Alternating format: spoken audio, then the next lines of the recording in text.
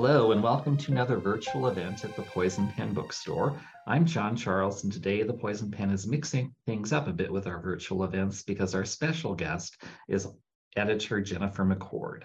Jennifer has a rich background in books, worked in publishing for a number of years, and she brings some remarkable insights into the business of books and how readers connect with what they like to read.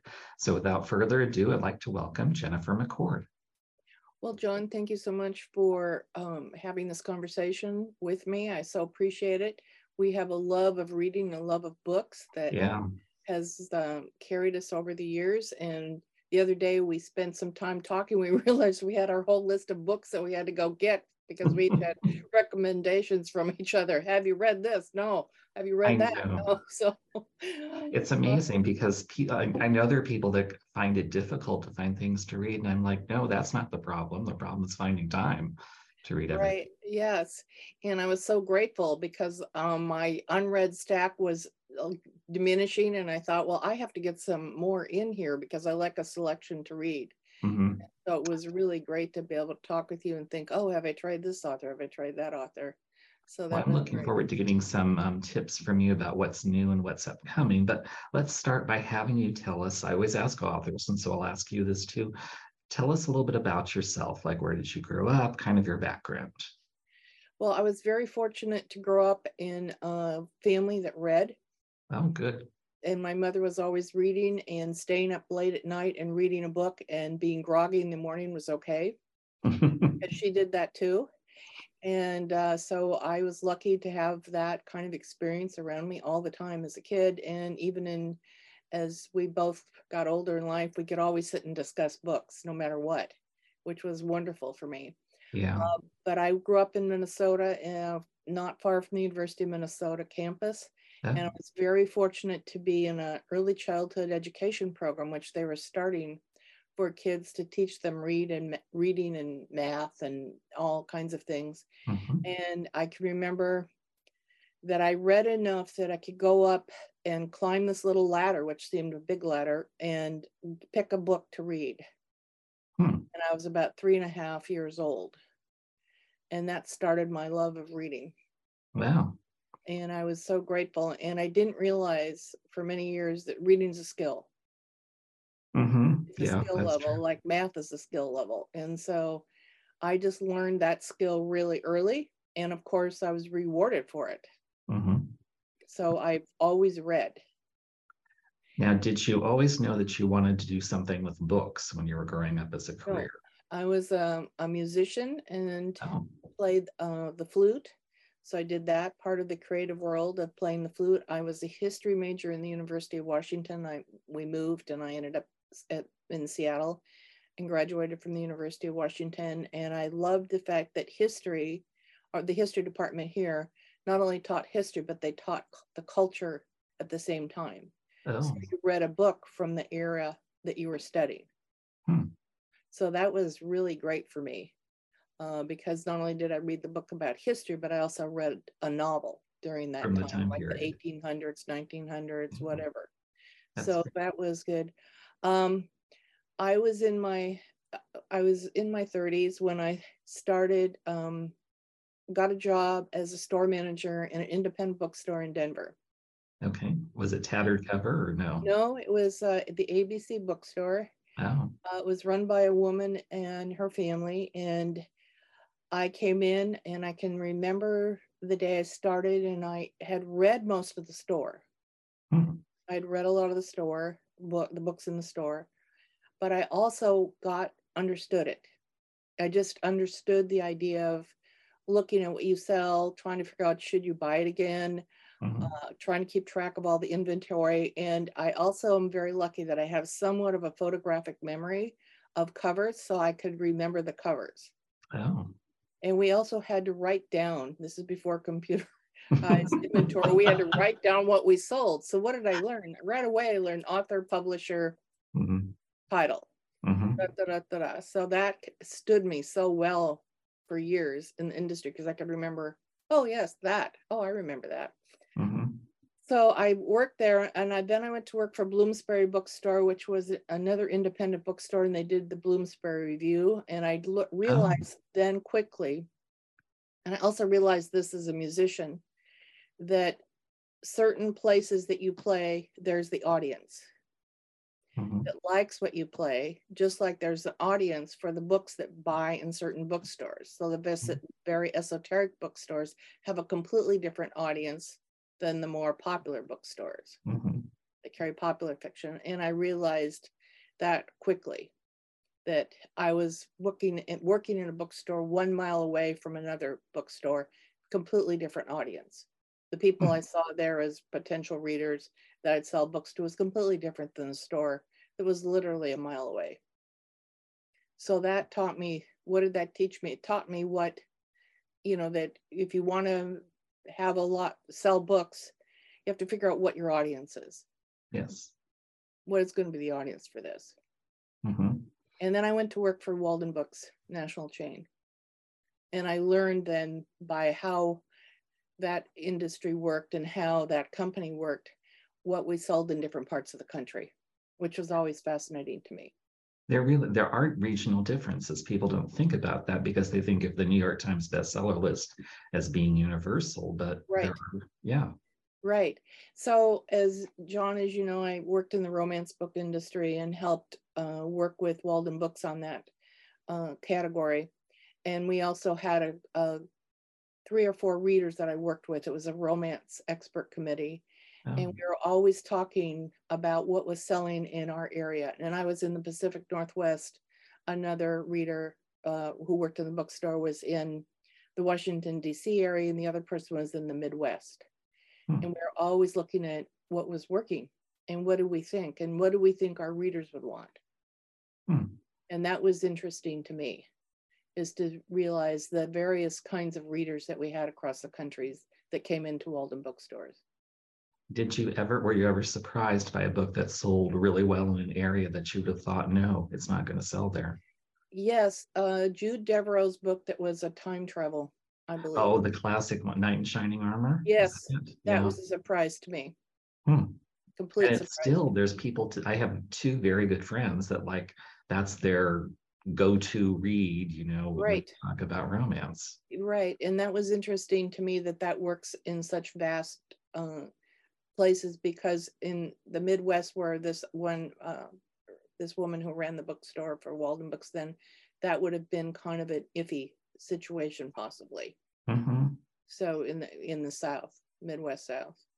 So they tend to be a bit more conservative, yeah. Yes, that was interesting to me.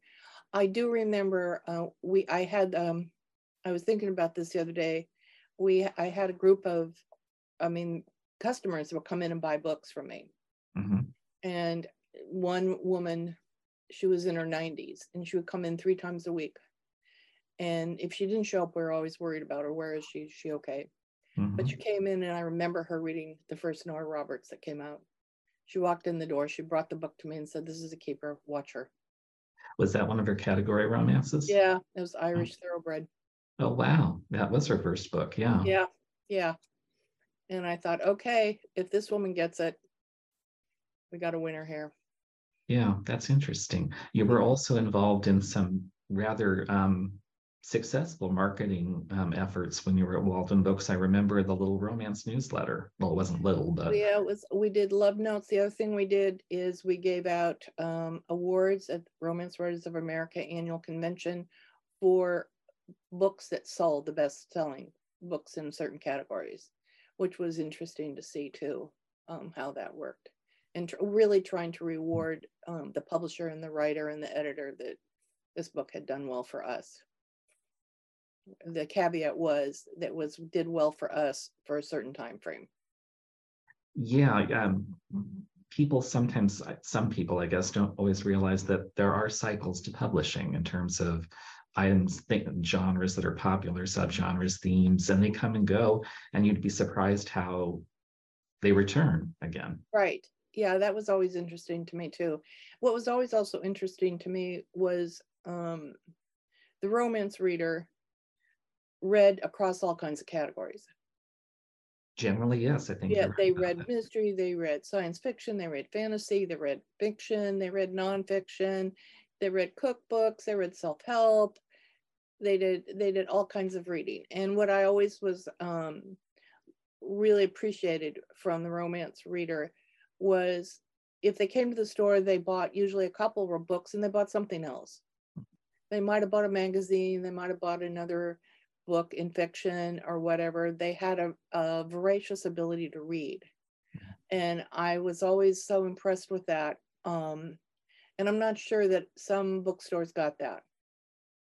For a long time, there was kind of a snobbish attitude in bookstores and in public libraries, which is where I started out, about the romance genre. It was like, it was a dirty little secret that you didn't talk about with other people.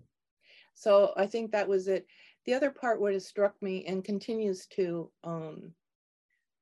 amaze me is how fiction, a good fiction story that takes a subject or has a character that's unusual or has some wisdom underlying a story or some insight, that changes people's lives.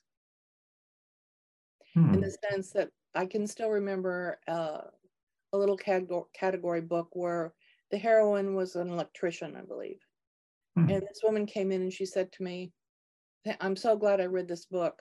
My daughter wants to be an electrician. I just didn't believe she would be happy or she would have any life if she was a female electrician. When I read this book, I realized she could do that. And I said, go ahead, go to trade school. And I thought, how amazing. That is just one story that affected someone's life. That's a really insightful look at the genre. I think you're right, because another misperception about, especially about category or series romance, was that they were all the same, that there was no content to them. They were just silly little fluffy stories. And many of them addressed really serious issues like breast cancer. I'm trying to think of the author who lives in the Northeast, who wrote that classic book about a heroine who dealt with breast cancer. And I'm sure it will come to me 3 hours later. Me too.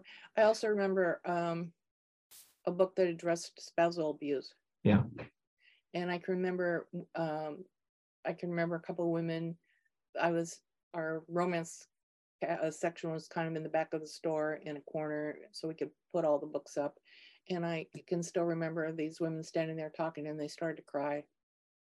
And it was over that book, and they bought a bunch more because they were passing it out because they felt validated about something. I thought that was just amazing to me.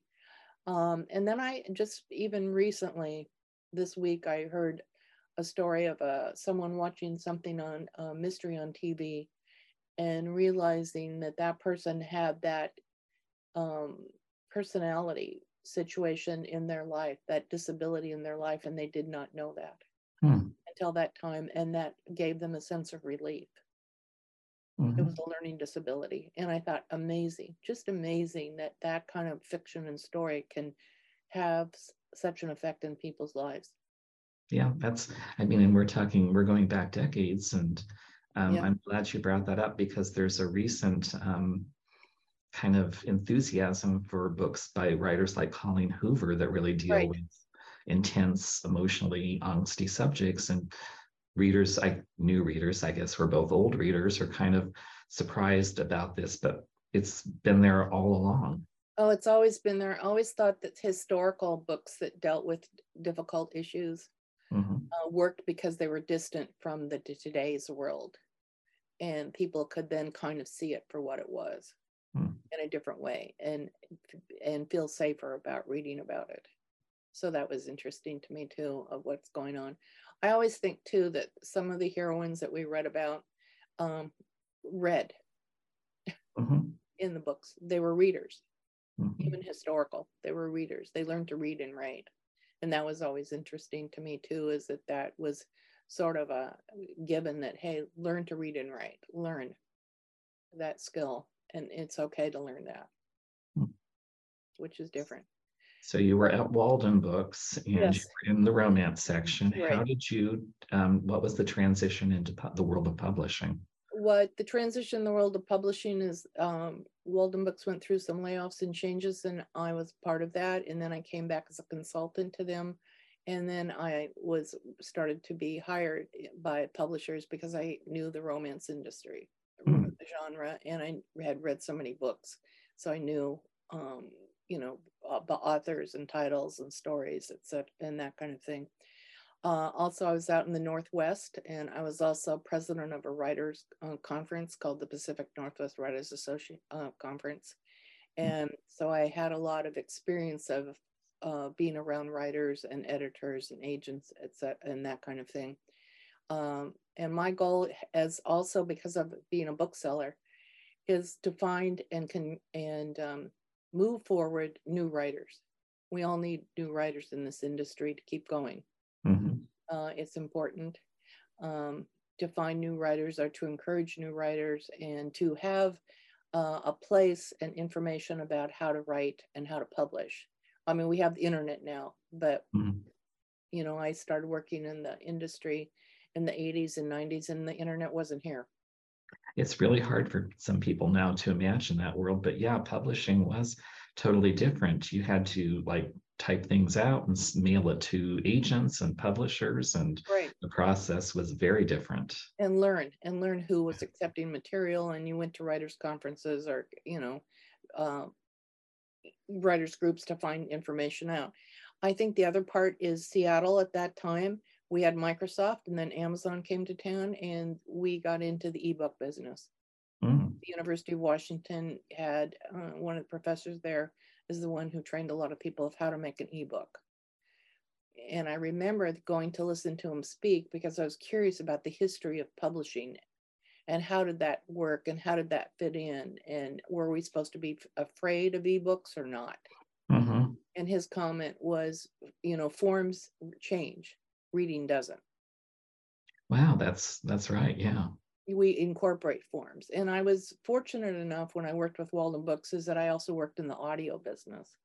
Walden Books just tried to do romance, you know, audio romance books, which didn't quite work out like expected. They were hard to sell at that time. And so I had that experience too. So I saw how that worked. It finally, you know, audiobooks are a big part of the industry now, but it's taken time.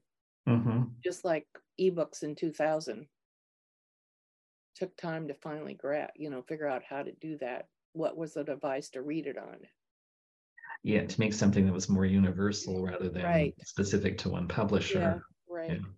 So I think in my life, I started my own company, Jennifer McCord & Associates, and then I've been working with various people. I've done some self-publishing, quite a bit of self-publishing, working with authors.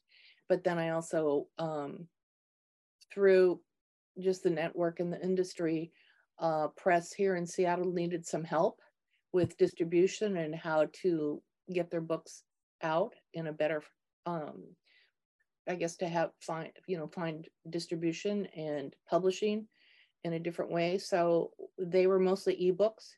So I ended up going to work for them, and that was Coffee Camel Press. And that was bought by Epicenter Press a couple of years ago. So I've been working with that for over 10 years, which is where I became associate publisher and editor. Wow, 10 years. And they do a variety of fiction, nonfiction. What scope do they have? Well, so Epicenter was formed in Alaska. It was an Alaska press. And it's interesting, John, I've got the book that I got my first signed copy was a book set in Alaska. It's called Barney Hits the Trail. Oh. It's about an Alaska kid. And I realized it was so funny when I found it this morning. I realized, I'm working for an Alaska press. Who would have guessed? So we have the Alaska side of it, which is fiction and nonfiction. And then we have Coffee Camel, and we also have an erotic press called Fanny. And Coffee Town is some nonfiction, some literary fiction, and more, I would say, some mystery, more thriller mysteries in Coffee Town. Camel is more the genre. It's cozy mystery, romance, some science fiction. And we go in and out of what we publish with genre fiction, depending on if we know how it's going. So we were publishing quite a bit of fantasy, but we take very careful with how much fantasy we take.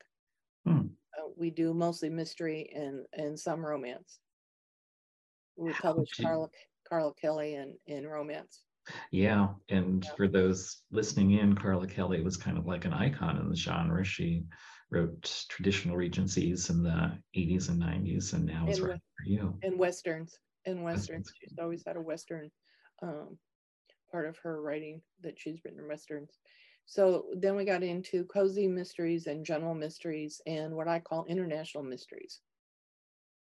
Is that the traditional mystery format, but just in a foreign setting? Yep. So what's interesting is, as someone who's looking at submissions all the time, is how much we get submissions from around the world now. Well, again, because of the internet. Yeah. How does the process work for you in terms of submissions? Do people just send, do you have stricture guidelines, strictures? Yes, and they're on the website, the camelpress.com, coffeetownpress.com. They're on the website. I can tell you we want 50 pages or 3 chapters, a query letter, a bio with some promotional ideas, and we want a synopsis. And the synopsis that we like is 3 to 5 pages, because I want to see the story structure of what the writer believes is the story structure of the protagonist. And I was just thinking about this last night. There's synopses that are used for back cover copy, short. And then I'm looking at how the writer thinks about the story, the beginning, middle, and end, and what is going to happen. And what's interesting to me is I'll read 50 pages, and then I'll often ask for a full manuscript, but I'm trying to figure out, do I get from what the first 50 pages are in the story to what the writer believes is the full story? Do I understand that? Do I have an idea of the characters, the setting, the conflict, and if it's a murder mystery, that a murder is going to happen? Now, that doesn't mean that things can't change once you acquire a book and they're in the process of writing, because I know sometimes writers think, oh, this isn't working, I have to turn this around. But you want to be, I guess what I'm understanding, if I'm hearing you correctly, is when they initially submit, you want to be able to see that they can see the end of the story. You want the whole story. Right. But not only that, I want to understand am I understanding what their intent is? Okay. What their creative intent is for the story, which is important for me. At least for me as an editor, is I want to understand their creative process too. How do they think about their story, so that I can give the kind of feedback that could help them move their story forward, which is important for me to understand how they think about it. And sometimes I find that what's in the synopsis is not in the book. Really? Yeah. So for instance, some people leave out where the setting is, but they put it in the synopsis. Well, that's why there's editors, I guess. Right. And so it's kind of like, okay, oh, that's interesting. Did you mean to put that in the book? And I also know that there's, sometimes people think, oh, I did have it in version 2. Wow. In the first draft or whatever. So part of it is I'm trying to understand what they're doing, because I think publishing is about building partnerships. It's partnership with the publisher and the author and the agent too, to bring a book to fruition and into production, and to have it kind of launch into the world. And so I want to understand what that partnership means to an author. How does that work for them? And what do they expect? And what's possible? Yeah, it is a partnership between the writer and the editor. When you're receiving submissions, I don't know if you can quantify this or if you want to talk about it, but what makes you decide this is something as an editor I want to see more of, and versus something that just like, well, this is not working for me? I think it's the first 5 pages. Okay. Does it grab me? Is there something that grabs me about this story? It's what is the world that the author has created on those pages? The world that I'm entering into with them, where the character resides, where the major, the protagonist resides, and the antagonist resides. Do I get that world? And then how is that world going to change when murder happens? What upsets that world? And is the character likable? Is the protagonist relatable, likable? is important.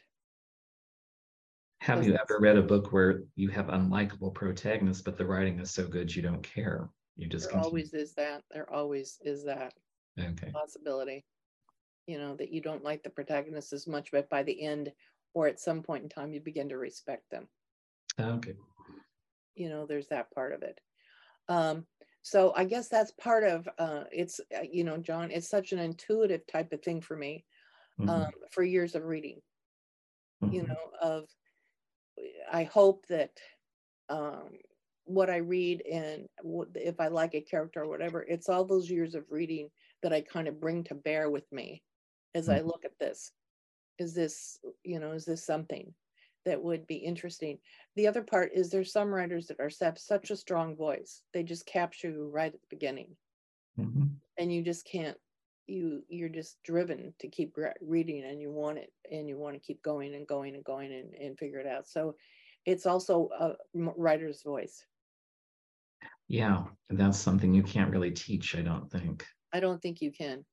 And I always think of it as when I was working with the romance industry and talking to readers, is people would describe it as they fell into the story. Yeah. How do I fall into this story? And if I fall into a story really easily, you know, that just is precious. And you know, John, when you've read a really good book, it's you're still in the story for a couple days afterwards. Yeah. You go, oh, I can't leave this. I just can't leave this. Well, you don't want to because you're afraid you're not going to find something as good. Exactly, I completely understand. Exactly. Yeah, I mean, that book becomes what you want to read. You want to, it's your world. You resent taking time away from it to do other things. Yeah. You don't want to leave the world. You just don't want to leave the world. And I think part of it is part of it is how a writer has set up the story, so that people can fall into it and relate to it and figure out and want to continue to read of what's going to happen, regardless of what it is. You know, fiction, even nonfiction is the same, and mystery, romance, whatever. Where have they created that world? And what's interesting to me is working in fantasy is that really became apparent, is how fantasy writers create a world. They have so much work to do to create that world that's believable for the reader. You have very wide-ranging tastes as a reader, at least that's my perception of you. But as an editor, can you ever, if you got a submission and it wasn't your particular taste as a reader, but you still recognize that the book is strong for what it is, you can still work with that, can't you? Right. And the wonderful thing is that we have some what I call an editorial group work, and the publisher reads a lot as well. So it's a discussion. It's a submission discussion. And then the question gets to be is, can we do justice to the book when we publish it? Can we give it the best that we can do? And do we even, you know, we're known for mystery, quite a bit of mystery, some romance and Alaska and some nonfiction. Is it out of our wheelhouse? You know, if it's so unusual out of something that we publish, I'm always concerned that will we get the kind of recognition the book deserves, is what I mean. Can we do the book justice? That's really nice that you're thinking about the author from that perspective. Always thinking about the author from that perspective, because I just feel as a creative person and someone who was a musician and stuff too, you know, you want to have people understand what you write and get the best chance that you can to have that experience. And so I always think of that. And if there's a book that I really love it, but I don't think we're the press for it, I will try to recommend, try this press, try that press, try something else, find an agent for this book. It's such a strong book that, you know, for you, it might be better for you. I think that can be sometimes for aspiring writers. They don't always appreciate that or understand it, but just because you submit your work to one publisher and they're not accepting, that doesn't mean you haven't written something that's good. It just means the match is not good between you and that publishing house. Yeah, that's exactly right. I remember talking with publishers years ago. It's some they're trying to build an author, and I was saying it's kind of like trying to find the right venue for this book. And I think of I guess part of it is I used to be a solo musician at times when I was a teenager. I would stand in front of an audience and play, and I would hope that they would get what I was playing. And sometimes I felt that where I was playing was not the right place for this piece that I was playing. And that got brought home when I went to visit my family in the Midwest of Minnesota. And I practiced a really, I think it was probably a Bach piece. And I played it for my relatives, and they were like, you could tell they were losing interest. And then I played a really simpler song that was, I think it was a polka and some other song, and everybody loved that, and they started cheering and clapping and oh, Jen, you're doing such a great job. And I realized, okay, what did I learn there? I learned, well, that piece for that group, probably not so much, even though I believed in it was great. But this other piece that was fairly simple, that seemed to me like, oh, geez, that's simple, they loved. So again, I learned, audience matters, venue matters, whatever matters for the audience, for a reader too, readers. Does that make sense, John? It does. It's you're really offering a lot of your years of wisdom, and which leads into the next question. Sure. For those aspiring writers that may be listening and want advice, what advice would you give to them to kind of see them become more successful? What are some of the common mistakes that you think new writers make that could be turned around? Well, John, I wrote this out, and I've been teaching on this because I'm also a guest lecturer at various writers programs, and some at the University of Washington. So one of the things I think it's really important is to read. Yeah. It's to read.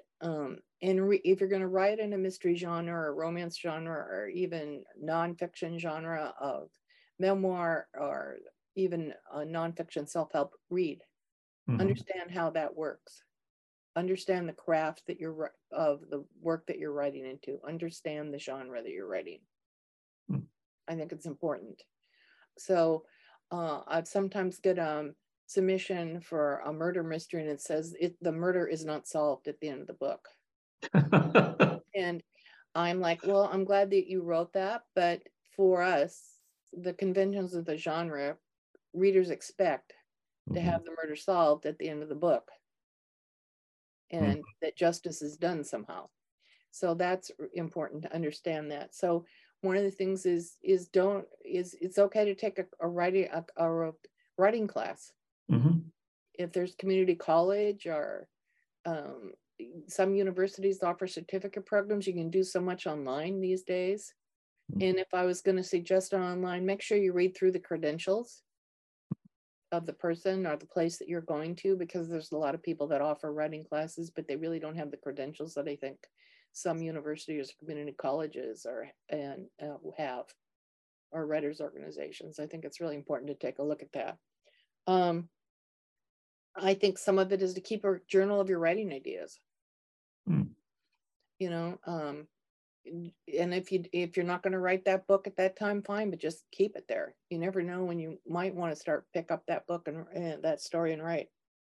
One of the things I think is important is to recognize the time of day when you're going to sit down and write, and try to put that in a daily schedule or a weekly schedule, or however you're doing that.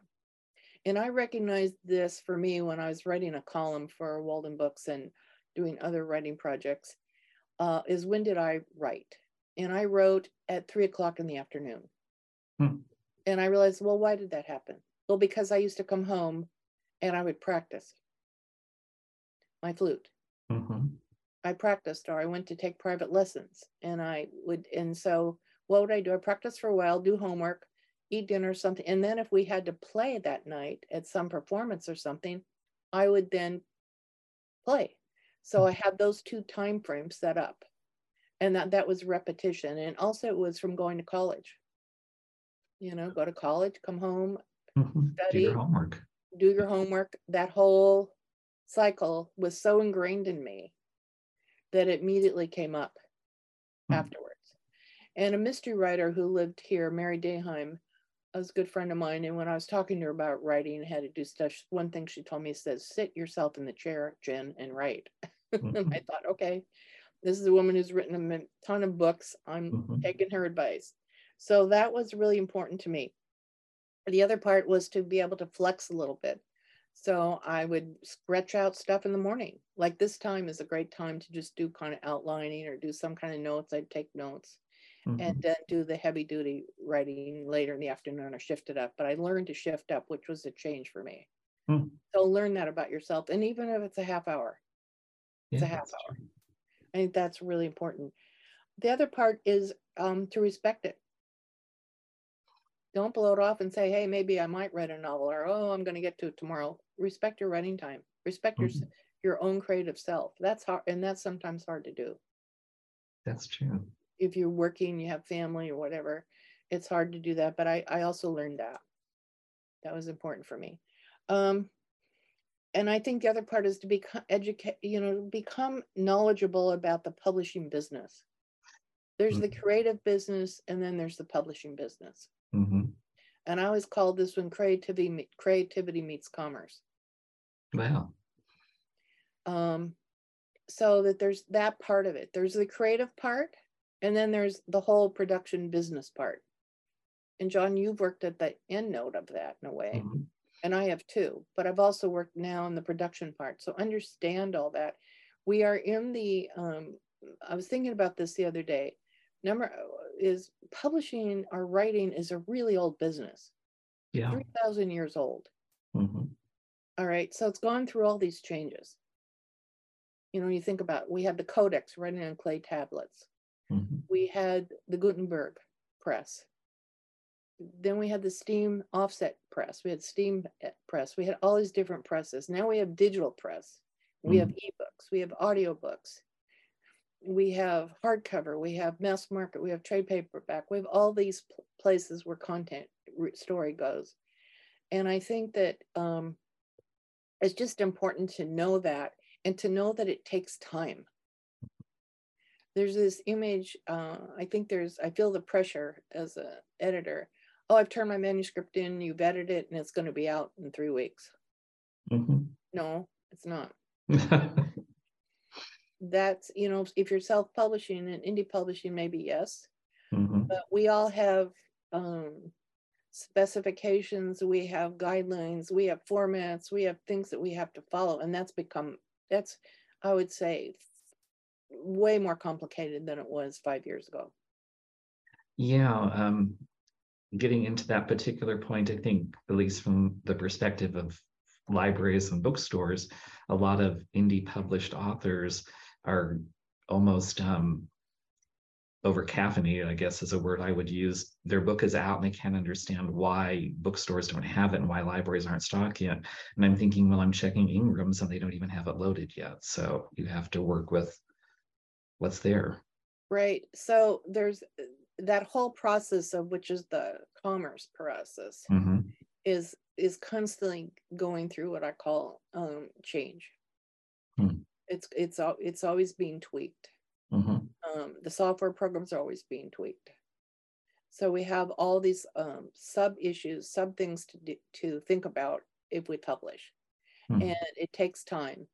And now, of course, with COVID, so many printers were not open for a while. And so many have been bought out. So we have that's a whole nother discussion of how printing works. But all that has changed a lot. And so I feel that patience is one thing I would say to an author, is have patience. And also, that's the other part, is knowing the publishing business. If you knew the publishing business, the question to you, John, would be moot, because they would know it's going to take time. And there's one company I want to suggest for people to just look at is to get an account with Ingram Spark if you're going to self-publish. Even if I was a published author, I might get an account just to read all the information they have on publishing.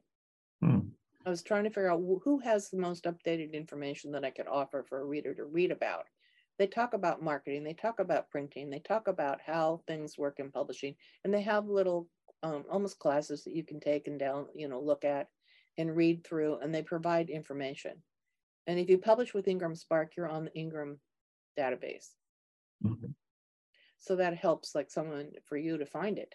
Yeah, because a lot of authors don't understand that libraries and bookstores have to work with vendors. We can't just buy willy-nilly from every author that has their press out there. And then Amazon's a whole nother story of all that. Yeah. So but Ingram Spark has some information. And I think that's what I would say to people is become informed and realize that it takes time. It just takes time. And I think it's okay to take time.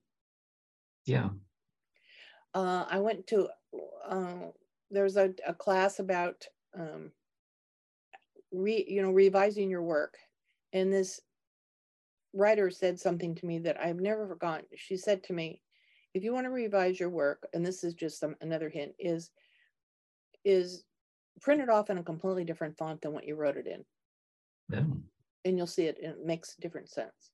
So I thought, again, that's a patience thing. Take the patience to do the work, to think about through the process. So that's a kind of a side note there. I think it's also really good to build a network of writers and publishing people, librarians, booksellers. The world is opening up again. We have events now. So I always would go listen to a writer that I liked, because I like to hear what they had to say about writing. It's always kind of good to hear. You never know what you're going to learn there. That's always good. And then the other part is, I think it's really important to celebrate the steps that you take. So if you finish the first 50 pages, stop and say, hey, I got the first 50 done. Every time you make a step, I finished this book. Okay, now I have to revise it, but celebrate, I finished it, the first draft. And if you send it out to someone, hey, I sent it out. Yeah. The other part is some agents and some editors and some publishers send a rejection letter, and the rejection letter has information about the writing or the story. And my advice is to read it once and put it away and read it a week later. It's really helpful. So I took a class on publishing that the University of Washington offered, because I thought I wanted to hear how this publisher thought about publishing, and I'm always willing to learn more. And we had to do a project, and he wrote all over it in red ink. And I remember sitting in class, and I thought, oh my God, it was like a rejection letter to me. Well, I looked at it. I looked at some of it. Some was good, some was not so good, or, good comments. Then I came home, I put it away for 2 days, and I opened it up. And, oh, hey, I did 3/4 of this, or 7/8 of it was perfect. There was the rest of it was just a few little notes here and there. But it was done in red ink or something. I was just like, oh, I felt rejection. So that's really important, is to learn. And just like you said, if I reject a book, it may not work for me, but it could work for someone else. It may not work for our press, but it could work for another place. That's fine. That's great. Persistence, I think, is a valuable tool in a writer's toolkit. I think you mentioned something, and I'll reinforce it, because sometimes it gets lost, especially nowadays in the world of publishing and writing. With indie publishing, digital publishing, e-publishing, a lot of writers are leaping into that because it's opened new pathways to them that may have been closed through traditional publishing. But as you mentioned, that's both the writing part and the business part. And if you are not set up to handle the business end in digital publishing or indie publishing, you're going to be in for a lot of shocks and a lot of disappointments, because you have to have that skill set too. It's not just writing a book when you indie publish, it's how do you market it, how do you distribute it, how do you format it, all those technical issues. Right. The production issues. The other part I want to say is the Authors Guild sometimes has very good information about contracts. Mm-hmm. Some writers' organizations have good information about contracts. If I was doing indie publishing, I would make sure that I could talk with someone about contracts that I sign. Hmm. And particularly if I'm working with another business that is going to help me, do I understand what they really do? Yeah. And do they have, do you have a schedule? Do you have do you have some kind of information about how they operate Mm-hmm. as a business? It's really important to do that. And sometimes it's good to talk, if you can, talk to other writers who have worked with them. Yeah, that's that's really important. Um, because this whole self-publishing, indie publishing world is really gone through so many changes. mm-hmm. It's really hard to know who's doing what. Yeah, and there have been authors who have lost money, lost their Right. rights, lost their works because they didn't do due diligence or the companies were not Right. credible. Which often happened in genre fiction Mm-hmm. as to who owned the pseudonym of a writer Yeah. years ago. And readers were the ones who brought that to my attention. I can still remember, readers coming in saying, so and so, I wonder if they're still writing their books because they write under a pseudonym. And I had never even thought about that. Hmm. And they had hired someone else to write the books under the pseudonym. So there's all these issues that go on about who owns the content. And so it's really important to know what you're signing up for and what it means. It's really important. I think it's in a number of places, cities have lawyers that work in the arts for a reasonable price to go in and get some advice. And I always recommend that. I have always had an attorney too for years. I just have an attorney that I know who works in copyright law. Yeah, there's a lot to take in as a writer. I guess the other thing I would add to all of the really insightful advice that you've given to aspiring and established writers is what I would ask writers to think about is why do they want to write? Is it because they want to make lots of money, because they want to be on the bestseller list, they want to tell this particular story, or is it because they have to write? That's just part of who they are as a creative person. Yeah, and so again, going back to the when I work with as a publisher and we sign a contract or we're going to go to contract, one of the things I try to do is talk to the writer at some point about what are their goals. Mm-hmm. And is it doable for what we do? Mm-hmm. And in self-publishing, when I've worked with self-publishers, that's the number one question. What's your goal here? How do you think this is going to work? And what kind of work you want to do? Like you've said, there's the business side of it, there's the creative side of it, and who's going to do that for you? Or are you doing it yourself? Mm-hmm. And how to do that? Yeah, that's true. Now I know that we want to take a little bit of time before we run out of time because you have some really fascinating and intriguing books on your schedule. Can you give us any hints about what might be in store for readers from Ken? Well, one of the I thought I'd bring about is Greenwich Mean Time, which we're sort Yeah. of stepping out of our category. It's more of a political thriller, and it's by Reed Bunzel. And he's written other books for us. So when he said, "Hey, can I do this thriller?" I went, "Yeah, let's see what it is." So it's really a story of a photojournalist who stumbles across the side of an old airplane crash at the edge of a Himalayan glacier, and she's runs across a dark, deadly secret. And then there's an assassin who's also trying to kill her. Hmm. And then so that it's a very interesting story because we have various assassins, but one of the persons who's a hired assassin or who does the work is a gifted man, and he's an interesting character Hmm. because there's a character who you would normally, do I like this guy or not? Yeah. But he's very, very compelling. He was considered one of the most lethal men alive, and he's presumed dead. People presume he's dead. He's been living in Africa, and all of a sudden he comes to essentially rescue this person. So that's interesting. One of the other books that I found really interesting, and I know John, you like this too, was the Janet Buck book, J.L. Buck, The Dead Cannot Hide. It's a Regency spy novel with a touch of romance. A little bit of murder, yeah. Yeah, 1812. And it's what's interesting to me is this character has been a spy, and he's had a somewhat contentious relationship with his father, who thinks that he sort of doesn't really do anything. What is he really doing? You find out he's really been a spy. And he has a group of spies, and he has a friend, Lady Anne, who helps him. And that was interesting. It's kind of a spy cozy mystery. We also have a book that got a good review with PW called Clean Wind, which is a story of a guy who's a private investigator, but he's really been known for being a bodybuilder in a small town. And so he gets involved in the murder of a young woman. And he's pulled into this politically charged case, and he also becomes the target of a local power struggle. So that's kind of interesting because he's this guy who everybody else knows him as the blonde bomber, I believe. Oh.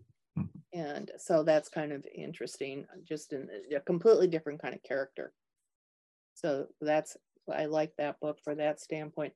Then we have a guy who's from Australia, and his books are The Sand Digger Skull, and this is set in East Timor, which is in Indonesia.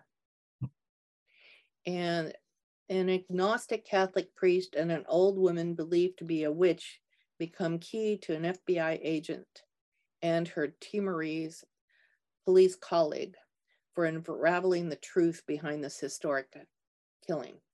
So what's interesting to me is this woman is sent over as an FBI agent to help this the police in East Timor, and she ends up helping them out, and she's had to learn the culture, and she has to learn how to operate with the whole issue of what's justice and law in Indonesian society in this East Timor versus the culture, the small villages, how they deal with justice. So it's this cultural crossroads of justice and law and order and murder. And it's a very interesting story, and it's the second in the series, and it's quite good. And then those are just the first couple ones I thought would really be good for us to talk about, that I thought were really helpful. Oh, and then there's one other that I liked that I thought was good, called Diamondback Revenge, which is set in Wyoming. And this is about a woman who was a police detective, and she comes back home to be a private investigator. Oh. And she's known for finding people. Wow, that does sound interesting. And so she goes out, and really interesting stories. A local shop owner's rattlesnake taxidermy display is stolen, and she wonders why. Yeah, that is intriguing. Yeah, and then it turns out there's a disappearance of a family member and what's going on. Well, you do have a very eclectic.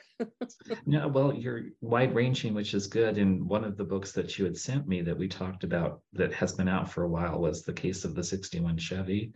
Yes. And when you were telling me about that, I'm like, no, that's nothing I want to read. It sounds totally out of my wheelhouse as a reader. And why are you even suggesting that? And then I read it, I realized, yes, I mean, it's not something I would normally read, but that's the example of a writer who has such a compelling voice that you're like, okay, I'll go along for the ride in this case.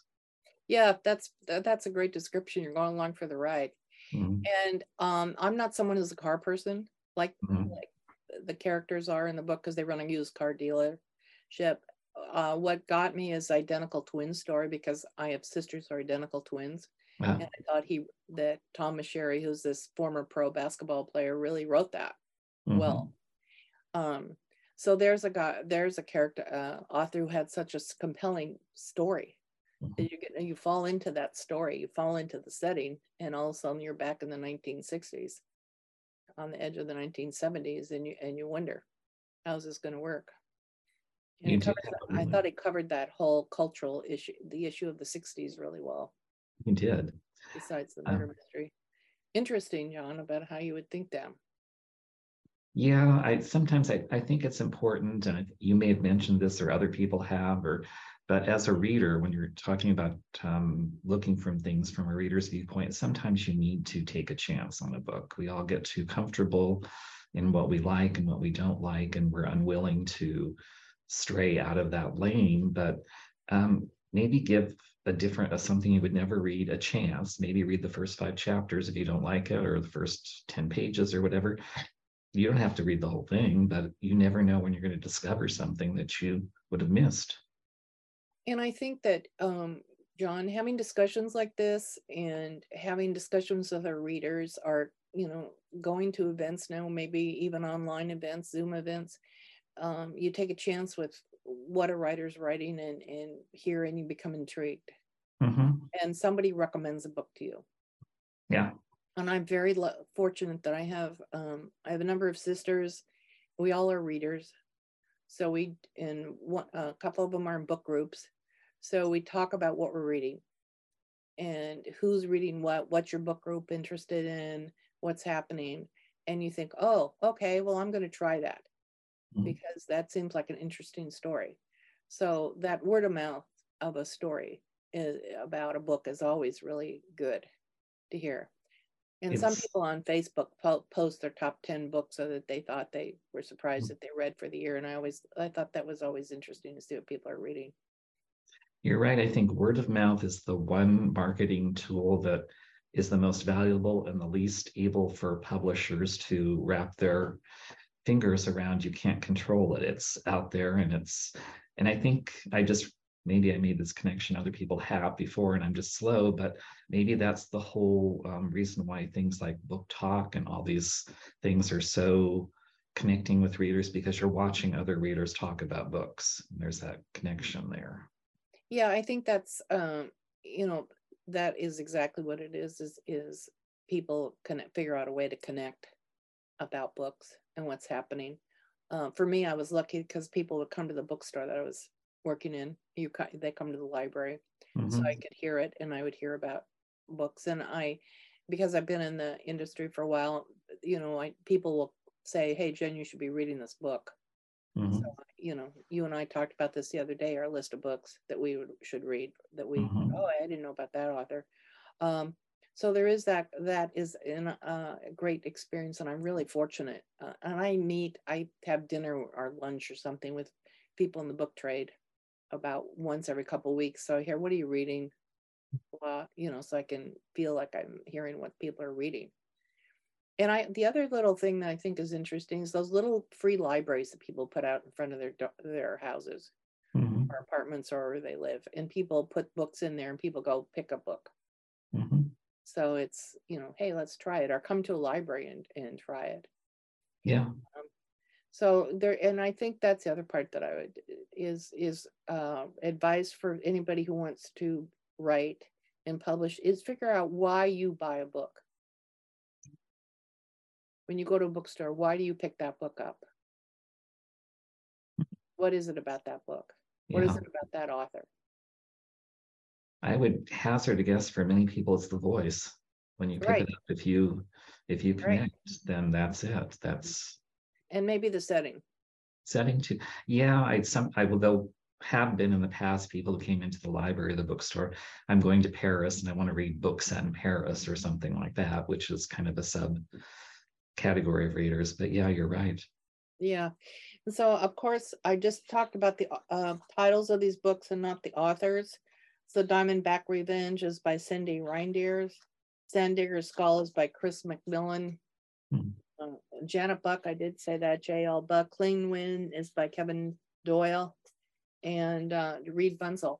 Yeah, so I think part of it is that what you said is to just take a look. And I also think sometimes the other thing I think people are very concerned about right now is storyline.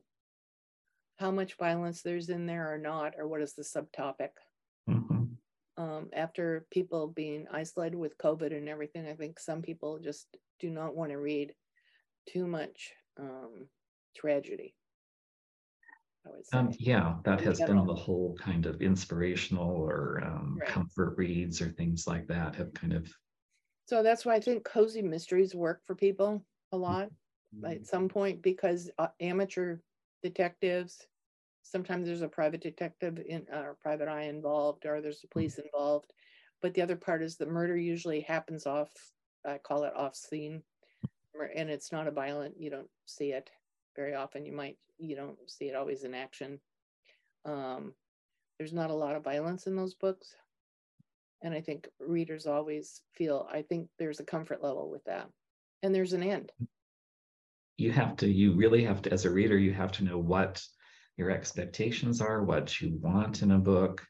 I think you're absolutely correct, though I will say that there is a book coming in March that completely surprised me. It's called How I'll Kill You by Ren DiStefano, I think. Oh, okay.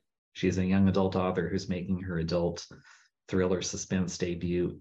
If you told me about, well, I did have to know about the book before I read it. It was so, it was kind of in the Gone Girl serial killer kind of Silence of the Lambs whole category. I'm like, no, that's not who I am as a reader. I don't want to read it. It's a fascinating book. I'll be interested to see how, I don't want to say too much because there's a lot of twists about it, but let's just say I learned far too much than I really need to know about crime scene cleanup and body dismemberment than I knew before I started. But the author made it work. I mean, I was completely glued to that book. So, well, that's, Reed Bunzel's book is like that in a way that he made it work because of here's this assassin and who shows back up, and who's he going to be for? Yeah. What's going to happen? And then you find out why he's become an assassin. So there's that whole backstory of that. So it's that, that is something that is a little bit different than what we usually publish. But you're right. There's always those stories that go out of your wheelhouse or whatever you think you're going to read. Yeah. And you think, okay, I'm going to read that, and you remember it. You have to give the author credit for what they do. Yeah, and I'm always grateful for that, because I think it expands my thought of what is story. That's a really wonderful way to end it. I can't believe an hour has flown by. I can't either. It was so much fun. Thank you, John. I so appreciate this. And I appreciate you're willing to talk with me about books. It's I miss those times of spending time talking with people about books. Yes, hopefully we're going to get more back into that. I really want to thank Jennifer McCord for her vast knowledge of the book business, publishing, writing, and reading. We were fortunate to have her as a guest at the Poison Pen virtually. I'd like to thank those listening in to another virtual event at the Poison Pen bookstore, and we look forward to seeing you again. Thank you, Janet. Or, I'm sorry, Jennifer. Yeah, thank you. And for all of you that listen who are writers, I'm really grateful that you're writing. We need all the writers. Writers have, and for me, writers have been a valuable thing for me because I have a story that I can read. Yeah, I mean, as book people, we would be at our wits' ends without books. Yeah, I'm sort of fumbling around with that, but I really just want to say to all the writers, thank you for writing. Thank you for bringing your stories out and trying it. I'm grateful. There's so many memorable stories that I've spent my hours and time with, and I'm always glad when I've been able to read a good story. Thank you, Jennifer, and thank you for tuning in, all those listening. Hello. We hope you're enjoying our programs and podcasts with authors. We'd like to expand them, and your help would be appreciated. Please make a donation at poisonedpenfoundation.org. 100% of the proceeds will go to help connect authors with readers in this difficult time. Thank you.